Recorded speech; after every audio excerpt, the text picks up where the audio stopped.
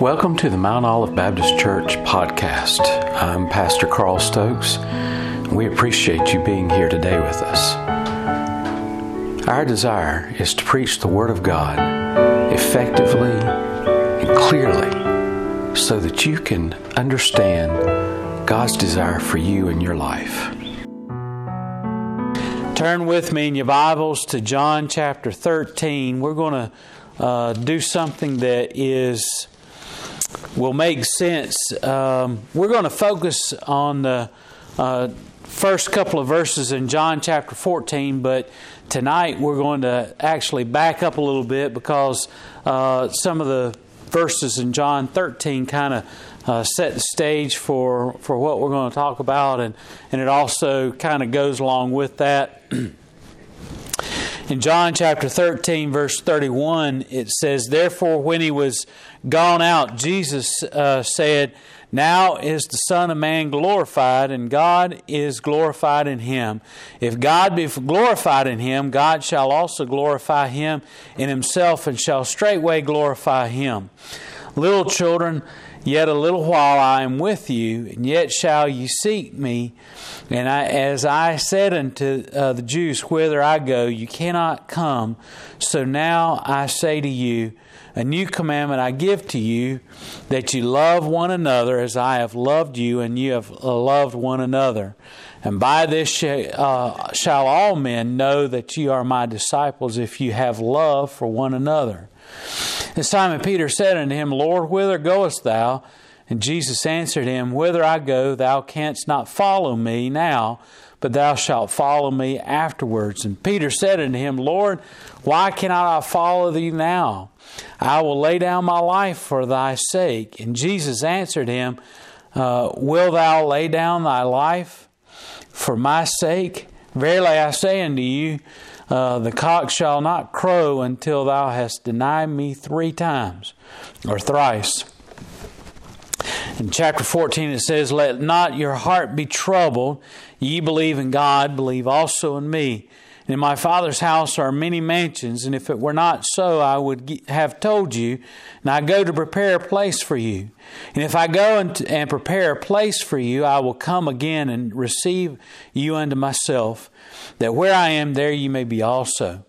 And whither I go, you know, and the way you know. And Thomas said unto him, Lord, we know not whither thou goest, and how can we know the way? And Jesus said unto him, I am the way, the truth, and the life. No man comes unto the Father but by me. And if ye had known me, ye should have known my Father also. And from henceforth ye know him and have seen him."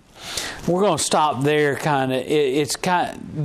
This whole section goes on and on through chapter 14. But I was watching something the other day, and I heard something on the news or on television that it came up and expressed a sentiment that a lot of people have, and that is that it's about heaven and about.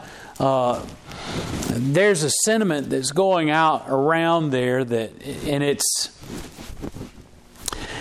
really a way it's an insidious type of sentiment that some Christians have even grabbed hold of and made it a part of their life, and that is the teaching or the belief that heaven is what we make of our life here on earth. And that's not anywhere close to the truth. There's nothing anywhere near the truth in that kind of statement. But there's a lot of people that are kind of more along the atheist belief that is basically expressing the belief that there's nothing to the teachings of Jesus, there's nothing to God's Word, there's nothing to this belief that heaven is another place, and to be quite honest, we paint an image of heaven that is based on our culture. There's a lot of people who, when you say and you talk about heaven, For a long time there was that image of pearly gates, and when you die you walk up to the pearly gates, and the sentiment and the belief, even though there's nowhere in the Bible where St. Peter is sitting there at the pearly gates guarding the gates, and people having to come up to the gate and justify being led into heaven. And that there's nothing about that in God's Word. There's a lot of jokes that start with a lawyer or somebody dies and they go to heaven and they're standing at the pearly gates. There's a lot of jokes that start that way, but unfortunately, there's a lot of people that have a misconception of heaven. We cast our own cultural understandings of things in terms of the Bible says that the heaven has streets of gold and gates of pearl. These are things that we hold in great value, and we think, oh, heaven's all about great wealth, and that's the exact opposite of what God is trying to express in saying that the streets are golden streets and gates of pearl. It is to portray the purity of heaven and the pricelessness of being in the presence of God, but it also is to convey, and this is what so many people miss, is that gold has such a high value here on earth. We make rings out of it. We make jewelry out of it, pendants, and there's people who crave gold. There's people that hoard it, and it has such great value here. But in God's Word, the expression of streets of gold is to express to us that none of that has value when you're in the presence of God. Gold loses its value and it just becomes a shiny ornament, like chrome is on your car. Chrome's not the value of gold. It's just something that shines pretty and makes your vehicle look pretty. Gold in heaven, streets of gold, just makes the streets look pretty, but it's like the value of, why do we not pave the roads with gold? Because gold is rare and scarce here. So we pave it with that which has no value, rock and gravel and dirt, mixtures made into asphalt, those kind of things. It's stuff that we have an abundance of, so we use all that abundance to make our roads. And in heaven, gold is not going to have great significance. The walls are made of jasper, and the gates are pearly gates. Those things have no great value because all that loses value because of the fact that we want to be in the presence of God. And we what's something else you can name as if I say describe for me heaven. Another thing that we use to describe heaven is mansions, right? Even in our scripture tonight, it talks about Jesus saying, "I go to prepare a place for you, and if I go, there you will be with me also." In verse 2 it says, "In my Father's house are many mansions." And we think of Beverly Hills when we think of mansions, don't we? We think to be honest, I think of Beverly Hillbillies, and I think of that big mansion that the Hillbillies moved in. And I see myself, when I was little, and I read this verse, I saw myself like the Beverly Hillbillies, being a backward hillbilly little boy walking into heaven and this mansion and looking around and not realizing that I always thought it was comical when they would sit down to eat and they'd sit at the billiard pool table and use the pool cues to push the pots around and all that and using all that stuff because they didn't know what it was all for, and they didn't understand what all this was because they were such poor people from the backwoods. And I saw myself going into heaven and not having an appreciation for that heavenly mansion because I didn't have it as a child, all this opulence and wealth. But if you study this verse, I don't want to let you down. If you study this verse, it's not about mansions. It's not about streets of gold. Heaven is about being in the presence of God. And Jesus is not here contradicting that kind of thing, saying that in my Father's house are many mansions. That word literally means dwelling places rather than mansions. The Greek word that's there that is used for dwelling places, we get our word for mansion, but really what does a mansion mean but a dwelling place? It's the high end, what we characterize as a high end house, and I like driving through some of these new subdivisions in big towns and everything, and you see all these I call them McMansions. It looks like a mansion on a little small piece of property, and how people want to have these big, huge, opulent. I wouldn't know how to clean a house, keep it clean, having a house that big. It's just too big. But what Jesus is trying to tell us is that God doesn't have a big Beverly Hills mansion like the Clampetts have for you. What He has is what He's trying to say is there's a lot of place for all people to come and dwell. And the whole idea is that heaven is about dwelling with God, of being in the presence of God.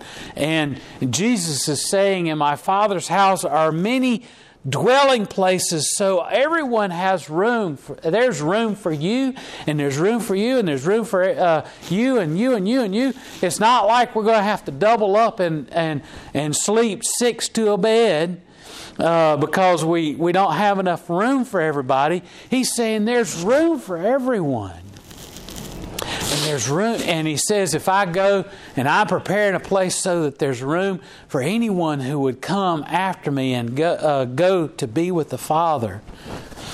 The whole idea here is that Jesus, and it begins in chapter 13, and the reason I read that is because John here kind of puts these two close together. He's saying, I'm going to go to a place where you're not going to be able to find me, but He says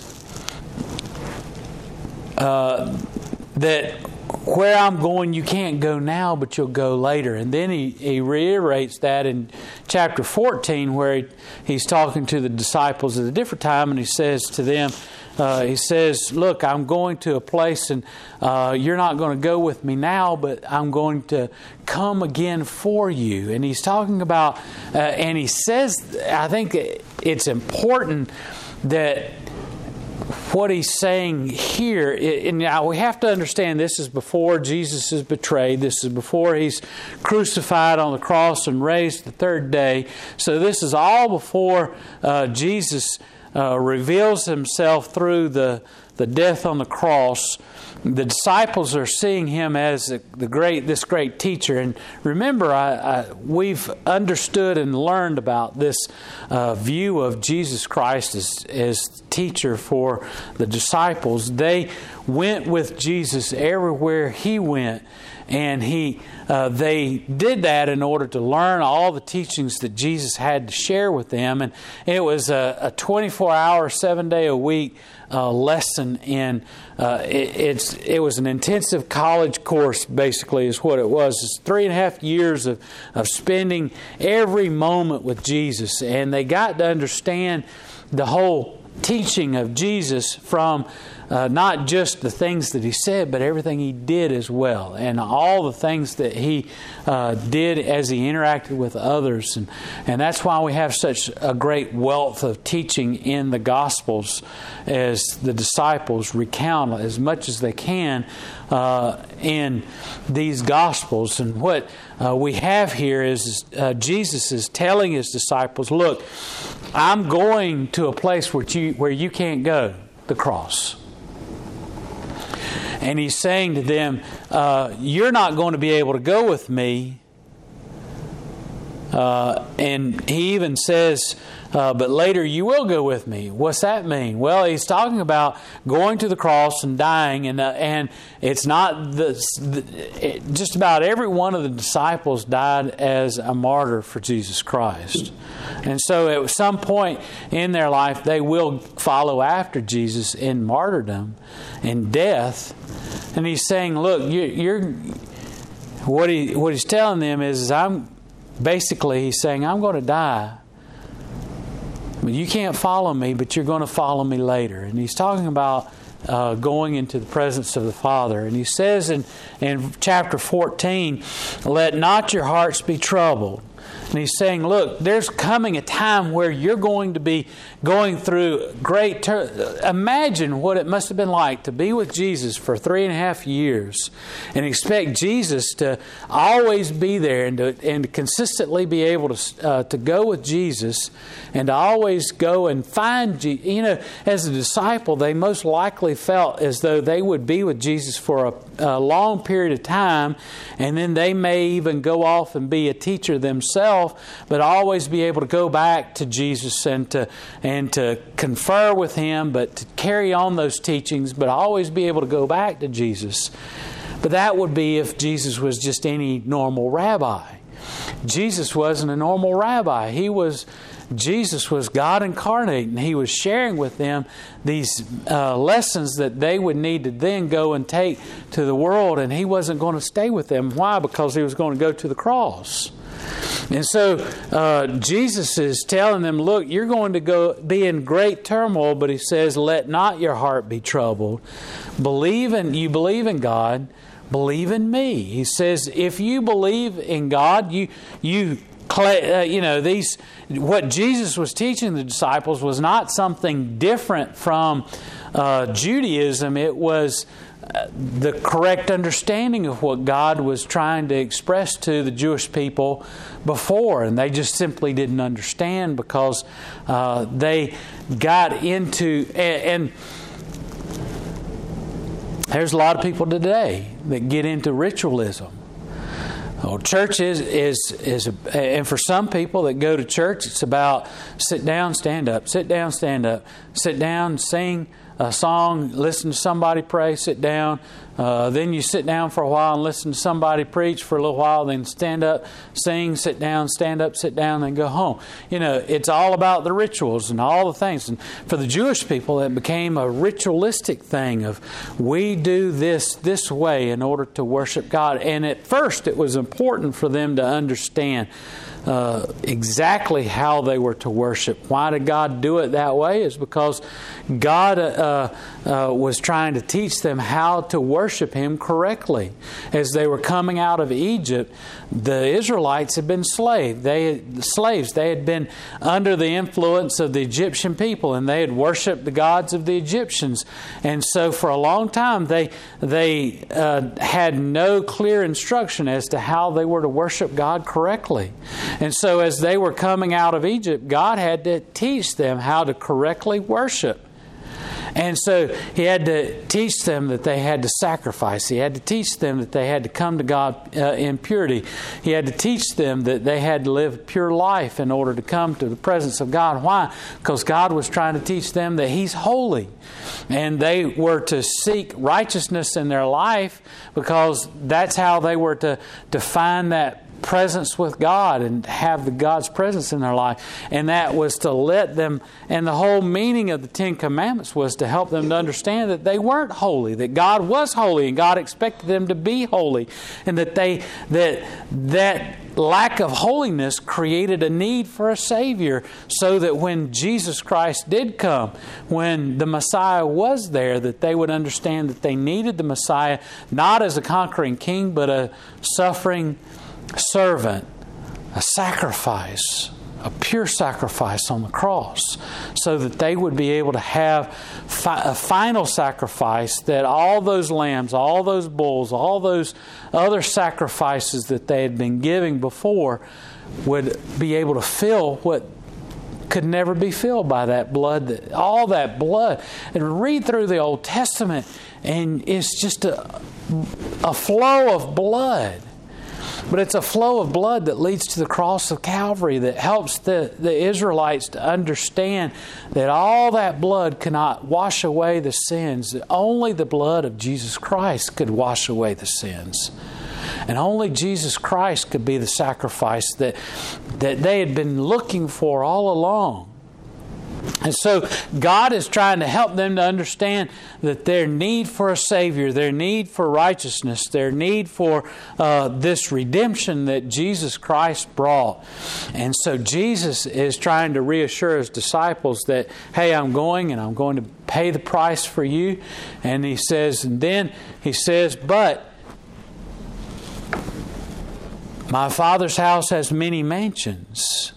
And He says, if it weren't so, I would tell you, but I go and prepare a place for you. He says, look, it's not just that you're seeking redemption and seeking righteousness, but that righteousness is so that you would go to the Father. And Jesus says, look, He says, the whole purpose is to be there with the Father. My Father's house has many mansions, and I'm going so you can go there and prepare a place for you so that I can come again.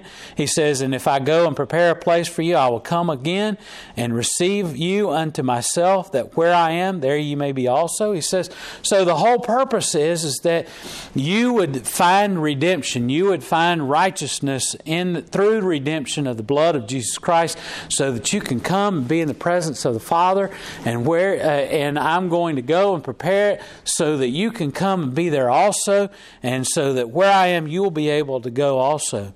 And He says, and whither I go, you know, and the way you know. And so He's saying to His disciples, look, you've gotten all the information you need. You know where I'm going. I'm going to go with the Father. I'm going to, and all the Jewish people understood and had an understanding of God the Father and the fact that He was not here, but in heaven, in the dwelling place of God, that this was not a place of heaven, but rather that, and the world has always been seen in the eyes of in the Jewish mind that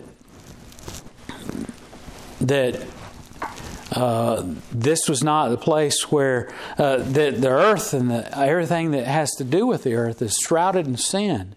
Jesus Christ came, and that's how Gnosticism kind of took root in the first century, was that Gnosticism was about the fact that God is holy, and therefore we can't go and be with God because He's holy, and so we have to. We're removed from God because of His holiness.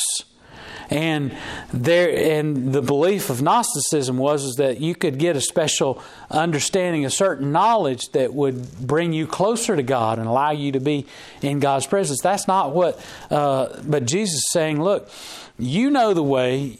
And the way is through righteousness. It's not through the gaining of knowledge. It's not through getting a special knowledge. And you hear that apostasy in some teachings of some preachers to this day. How they say, I've received a special word from God.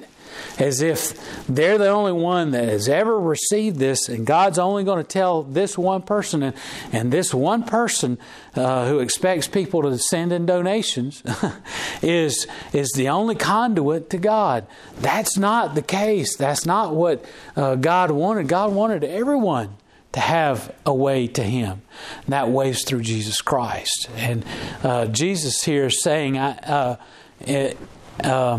He says, I am the way. Verse 6, I am the way, I am the truth and the life, and no man comes to the Father but by me. Jesus is saying, look, I'm the only way to the Father. And this is explained because in this, and we like to group the way, the truth, and life. But really the truth and life explains how Jesus is the way. Jesus is the way because He is truth. And the truth of Jesus Christ brings us life in the Father. And so the reason that Jesus is the way, because He is the way to all truth, and that truth is the understanding of God and His love, and that brings about life in our life. And so He says, no man comes to the Father but by me.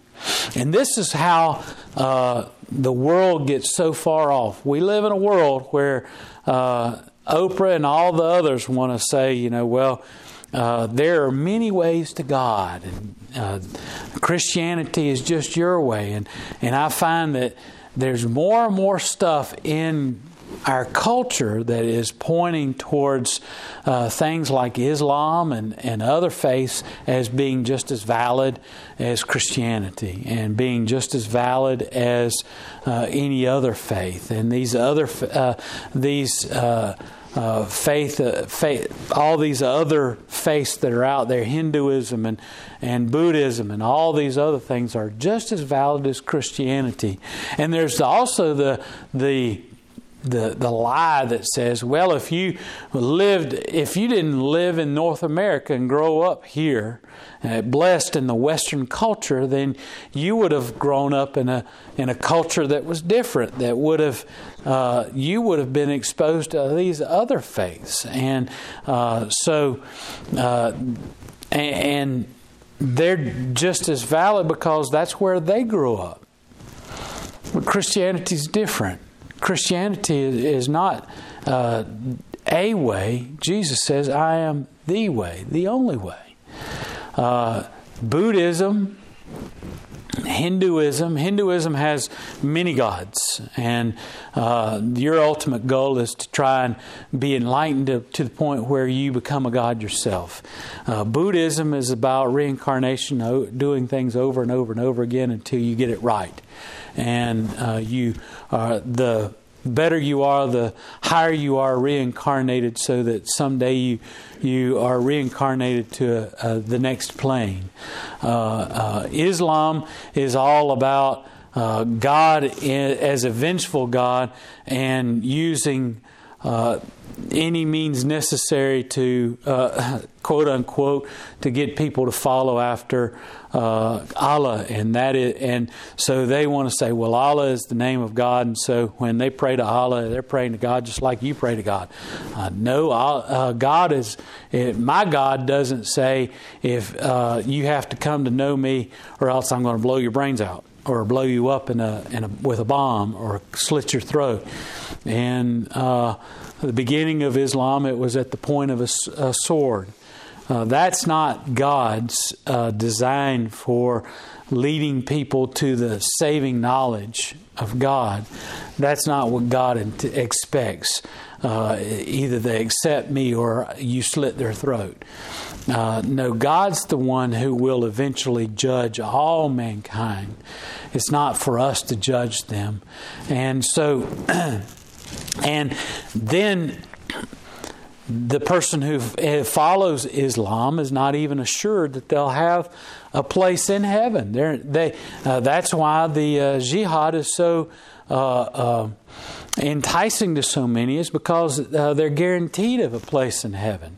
Because if they're just simply a faithful adherent to Islam, they go through all the motions, do all the things that they're called to do, they hope that Allah will remember them. And so these are all so different from our understanding of God and our understanding of His love and the way in which He expresses Himself to us in His Word.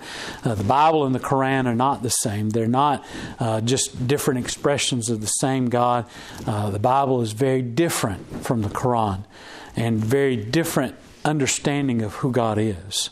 And so Jesus says, I am the way, the only way to the Father. And if you know, Jesus says, if you know me, you know the Father. You know and understand who He is. And He says in verse 7, if you had known me, you should have known my Father also. And from henceforth, you shall know Him and have seen Him. And so Jesus is saying, look, you know me and you know my teachings. And that goes back to another part of what is in chapter 13. And he says in verse 34, "A new commandment I give unto you." This is all a part of seeking after Jesus, which is in verse 33. He says, "Little children, for a little while I am with you, and you shall seek me, and I shall... and as I said unto the Jews, whither I go, you cannot go. Now I say unto you, a new commandment I give you, that you love your neighbor as yourself. That you have love for one another as I have loved you, and that you also love one another." This message of love is what separates for our understanding of Christ and of God from all other faiths in the world. This aspect of love and His that we should demonstrate our understanding of God in. And when Jesus says that you are to love one another, what He's saying is take on the attributes of God. God is love. And so if you're going to follow me, you need to be like me and be like the Father. And so express the same love that God is by loving one another. And so He's saying this is how you know that you're following after God. If you have love for one another, if you love one another, and these things are all pivotal in what He says in chapter 14. That you've known me, you know the Father. How do we know that you know Jesus Christ? How do we know that you know the Father? Because you have love for one another. And so Jesus says, "I am the way, the truth, and life. No man comes to the Father but by me." The disciples still aren't getting it. Philip says in verse 8, saying, "Lord, show us the Father, and it sufficeth us."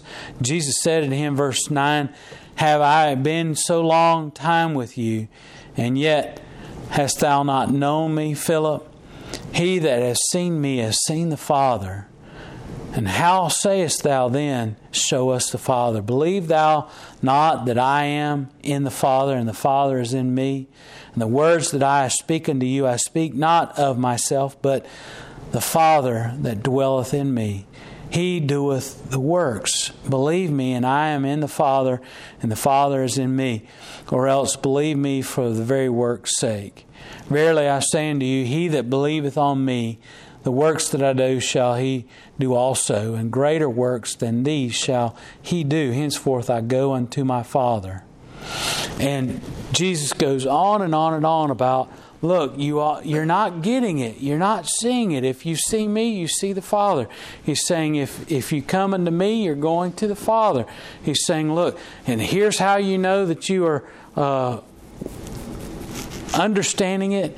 If you have if you begin to take on the characteristics of God the Father and loving others, doing for others, if you carry on the teachings of Jesus, it has everything to do with love. Verse 15 says, "If you love me, keep my commandments." See, he's saying, look, here's how you take on the attributes of God. Keep the commandments of God, because they're rooted in love for me and love for the Father, love for each other. And so that's one of our greatest calls as Christians is to understand that relationship that Jesus is pulling us in, calling us to do. He says, and this glorifies God, as he says in verse 31. And God is glorified in Him, and He's glorified in the things that we do, that when we love one another. And he says, so this is the portrait of heaven. It's when we begin to be more and more like God. Our spiritual journey is not just get saved, wait a long time, then die, or Jesus comes back and we go to heaven. Our spiritual journey is we come to know Christ in His love for us.